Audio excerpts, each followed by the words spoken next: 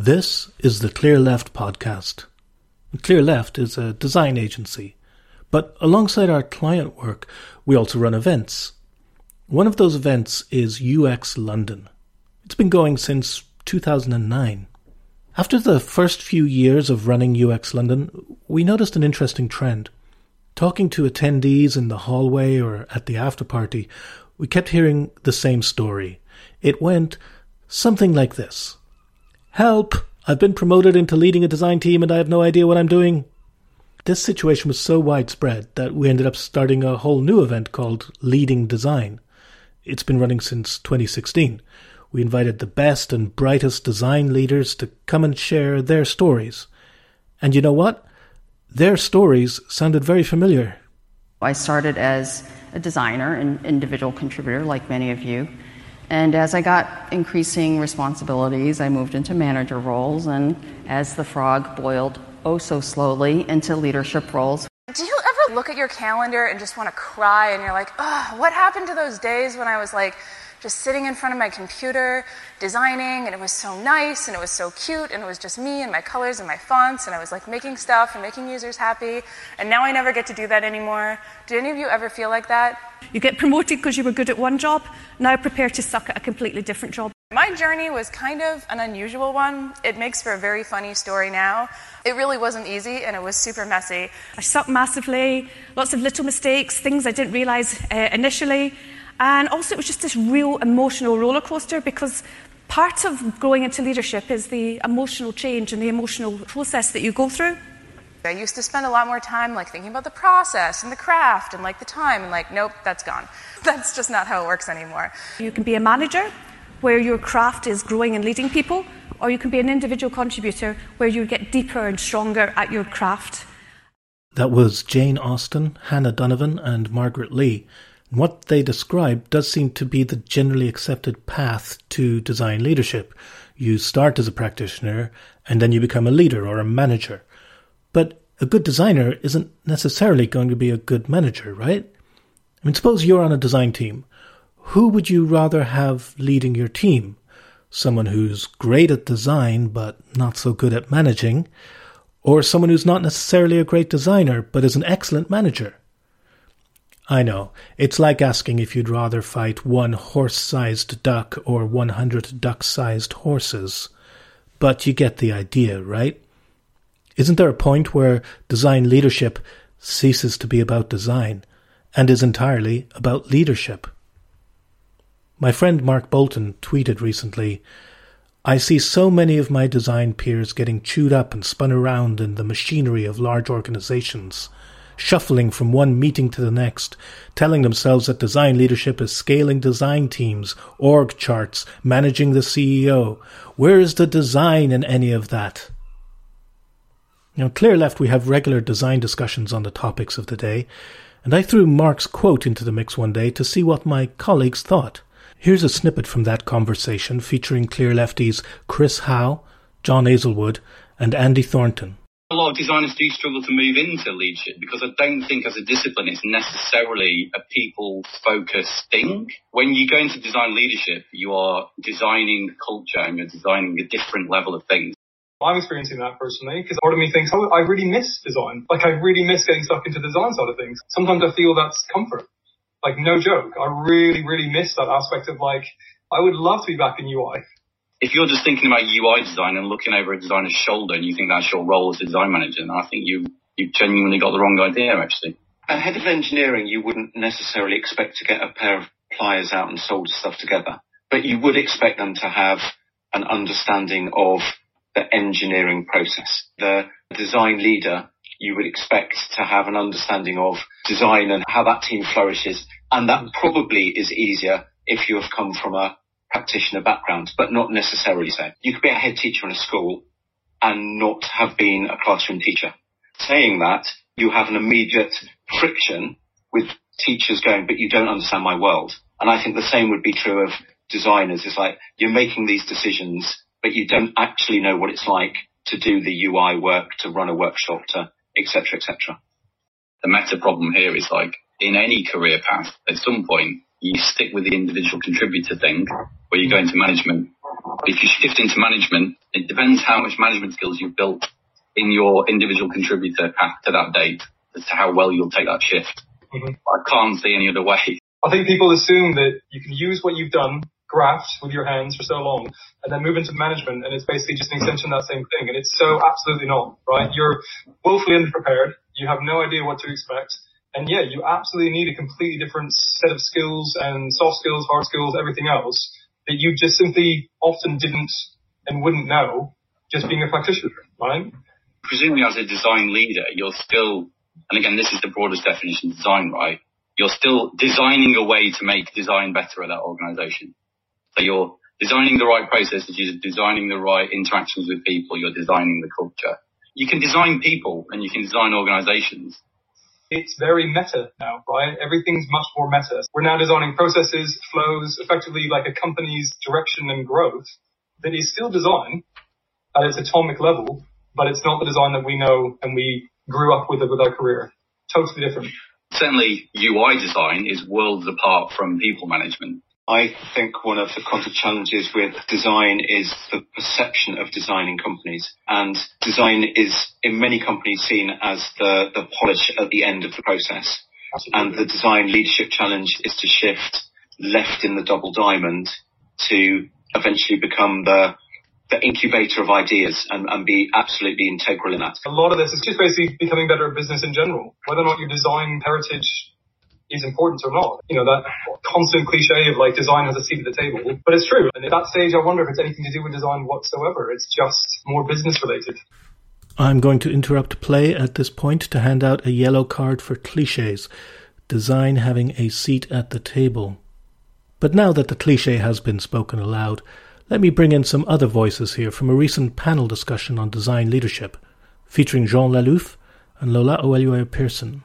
We need to shake off the idea that we need to keep fighting for our seat at the table, because I think we have somehow created a set of behaviours that aren't conducive to our participation in a business context. So we ourselves need to stop trying to prove ourselves by creating more artefacts and things, and maybe do it by just being more interested and invested in the product outcomes and finding different ways to engage. Sometimes what we forget as designers is that we need to be speaking the language of the people that we're talking to. And sometimes we wind up excluding ourselves by making ourselves look too special. And that there's a degree of effort that we need to make as designers to speak the speak, start at the level that our collaborators are at. And the other thing is we need to make sure to be aware of the commercial needs of the businesses that we're serving, right? We can't just do design for the sake of design. We're being hired to get a commercial outcome, and we need to deliver and contribute. Otherwise, there's no point, and there is no reason for us to have a seat at the table. Another way to think of this is simply, if I was the CEO of this company, what would I be doing right now? Just take a minute to think about that. Think about like yesterday when you were at work, and think about some of the problems you had. And just think about, like, if I was the CEO of this company, what would I be doing about them? It's a wonderful exercise. I get the necessity of designers needing to speak the language of business, but I worry. It seems that as an individual contributor, your viewpoint is focused on the end user. But as you climb the ladder into management and leadership, your viewpoint is focused on the business. I know, there's always got to be a balance between what's desirable and what's feasible. I just wonder if design leaders might lose sight of that over time. I wanted to sit down with someone who consciously decided to make the change from being a designer to being a design leader. So I spoke to Temi Adeniyi. I'm Temi, and I am a design leader. Temi started out in the agency world. I loved being in an agency, doing that whole agency life where there were different clients and it was fast-paced and so on. I think as well that it was a good place for me to get my start. The agency that I joined was pretty small, so for me it was great because I could be involved in so many different things. I really kind of had this like wide breadth of things I was able to do that I don't think I would have necessarily have found myself doing if I had jumped straight into working as an in-house designer. And I think I also wouldn't have been able to do these things if I had been working for a huge agency. So I think it was actually kind of the perfect fit for me at that time. So when did things start to change? I would design these things and wonder, okay, but this thing I designed is out there in the wild. How did it actually perform? How was it perceived? Did people have difficulties using this? Did they enjoy using it? Were they able to make a purchase? So yeah, I had zero clue and nobody could tell me either. I think I just got to this point where I was quite frustrated that everything seemed to stop with client sign-off. I just felt a huge disconnect between the things that I was designing for and who I was kind of designing them for ultimately. A lot of really exciting design was emerging from product companies who had, of course, in-house teams. So I think my perception was starting to change, as well as what I was wanting to focus on as a designer. I think my own values and approach to design was also kind of shifting at that time. So all of these things intersected, and it just so happened that I was looking for a new job. And from there, I ended up, I think, on this journey of deciding, what did I want? Did I want to go back to working in an agency, maybe a bigger one, or did I want to work in a more corporate in-house team, or did I want to see what it would be like in a startup? And I think deciding to go and work in a startup actually led me to moving out here to Berlin. I asked Temi if this was also a change in scale to working in a bigger team. Funnily enough, the company was bigger, but the design team was smaller. So at this agency, I think we were a team of about maybe 10 or so designers. But when I moved over, the team there was pretty small, the design team. So we were just 3 designers, I want to say. Yes, we were just 3 designers. Temi started making plans for the next stage of her career, becoming a design leader. I want to be a leader at the next place that I join. I want to build up the team, and I was happy with, of course, that taking its time and it being a bit more organic. But I put my ambitions out there, and they were very well received. To, over time, build the team, lead the team, and develop my leadership skills. When I joined, I think for a few weeks, it was just myself. There was an intern there that had been hired initially. And when she left, that was when I got the opportunity to really hire someone for the team. And that person at the time was just another intern to replace the one who had left. But actually, she's still on the team, and it's been awesome to watch her growth, because these days she's leading her own team. So that's been a fun journey just over the 5 years that I was there. It definitely happened gradually, but I think it was very nice because I was able to take the time to build the team, obviously still going at the pace that the company needed me to, in terms of having designers on the team to support with the work and so on. But it wasn't just okay, here's everything immediately chucked at me. So starting with one intern and then having a senior designer join, and then from there on continuing to grow the team and to double it and so on. So at what point did Temi know that she was no longer an individual contributor? There was a designer who was hired, and I knew that, okay, when this designer joins a team, that means that they will basically replace me in some of the hands-on work, or basically all of the hands-on work that I was still having to do at that time. And for me, it was kind of bittersweet. On the one hand, I felt a lot of relief because I was just doing so much. I was doing this hands-on work. I was growing and leading the team in terms of mentorship, one-on-ones, putting out fires, all of these kind of things, but also trying to get more involved in the more strategic areas of leadership and the business side of the company. And it was just really, really difficult to do that when I still had to, for example, take part in Scrum rituals. For me, letting go of control in that aspect was difficult because I think it clearly marked a point in my career where it's I'm no longer a hybrid. I'm no longer hands-on in design. This is a part of my identity as a designer that stops here. So I think that was a difficult bit for me. Just realizing that, okay, I won't be doing any hands-on work from here on. And the switch will just be fully focusing on leadership. So that was a tricky bit. I knew that I did not want to be the kind of leader who was looking over people's shoulders or second guessing someone's work. I think from day one, there's just never been my approach.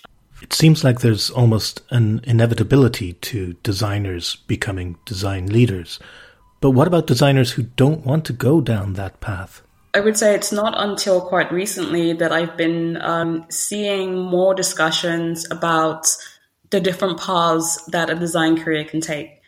I would say a couple of years ago, this discussion really wasn't a thing. Back then, it was quite logical, or maybe it was just inevitable rather, that a senior designer would end up going into management, like leadership and so on, because that's where you kind of had to go if you wanted more influence, if you wanted more scope, like if you wanted more money, etc. So I think for a while it seemed that there was a bit of a cutoff point in terms of how senior someone could go. Maybe this is only true for product design, but there did seem to be that sort of endpoint. I think what's really awesome now is there are more discussions about this. There are more discussions about what does it look like for someone to be principal designer, or someone to be like a staff designer, and what does it look even beyond that? How can someone who just wants to focus just purely on craft really deepen their expertise and their career on that specific track? I personally feel like we're still in our infancy when it comes to these kind of discussions, and actually quite practically laying out for people, here's what it might look like for you. Here are examples of people who have chosen this path. I think there aren't many examples today when it comes to this compared to someone stepping up on the management or like leadership track. I think there are plenty of examples of what it looks like for a senior designer to go into management, but not so much for a senior designer to go way beyond just seniority and into being a principal and going even further. This is something that Jane Austen has spoken about at Leading Design. She shared a useful exercise for anyone who finds themselves at the crossroads. When I've been mentoring more junior designers and trying to help them decide which path they want to go on, I use this activity to help them work out what they want to do, and it's called Heart, Tree and Star. So if you look at things through the lens of the heart, if you look at your career through the lens of the heart, you think about what you love, what gives you flow, what makes your day-to-day role fun, exciting, and the time pass really quickly, or what makes you happy and gives you satisfaction. And the tree areas are there areas where you want to go professionally or personally or both. So these are talents that you want to acquire or existing gifts you have that you want to develop to an expert level. And then finally, the star. This is the ways that you want to be rewarded, either in private or public. Sometimes it's the satisfaction of a job well done or trying to change the world. Sometimes it's just lots of money. That's absolutely okay. And a sort of combination of these are absolutely fine to add to the list. So you've gone through this process and you think, okay, yeah, I really do want to move into leadership. What do you do? Well, how do you make this step? Temi's heart, tree and star pointed towards design leadership. I asked her if the move was scary or lonely. I think for the first few years, I was definitely simply figuring it out as I went along. And there was a point where it was really difficult to just try and continually have this baptism by fire. Because a lot of things for me early on were just super new. So at that point, I actually started to get design leadership coaching, and that was immensely helpful. I was also fortunate enough to be connected to some other design leaders around that time. And it was really, really useful just to swap stories and just talk some things through and see how things played out in other companies. I think there's something really comforting in finding out, okay, that issue that you think it's completely unique to you or to your team is not particularly unique at all. So these things were really helpful. And I think most recently, and this is not a plug, but joining the Leading Design Slack group has also been incredibly useful for me as well, because there are so many people in there. Just being able to actually just simply search archives, it's just a very accessible resource. So I think these things, continuing to speak to other design leaders and so on, these things help in the end. If you're on the design leadership journey, head on over to leadingdesign.com. Even if you're not a design leader, there are still valuable lessons there. Even if you don't already lead a team, I do think that it's important to think of yourself as a leader. And this was one of the mistakes that I was making when I was a baby designer and then a baby design manager, is that I wasn't necessarily thinking of leading myself. I thought that someone else was going to do it for me. I thought that my CEO was going to help lead us all to success. I wasn't thinking about that it was my job to think about what the business needed to lead myself to success. And that mindset is the mindset of a leader, which is to really focus on what matters. And the thing that matters is the thing that has impact. What does make a great design leader? It really just comes down to positive user impact.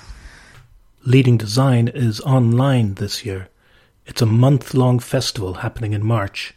Temi will be giving a talk called Design Leadership for Imposters, which sounds like it's going to be great. And there's a whole load of other great speakers lined up. There might still be some tickets available for the conference portion, if you hurry. That's leadingdesign.com. But if your heart, tree and star are pointing towards the individual contributor path, then you should attend UX Fest in June. It's also online. It's also a month long, featuring talks, masterclasses and more. Go to uxlondon.com. Thanks for listening.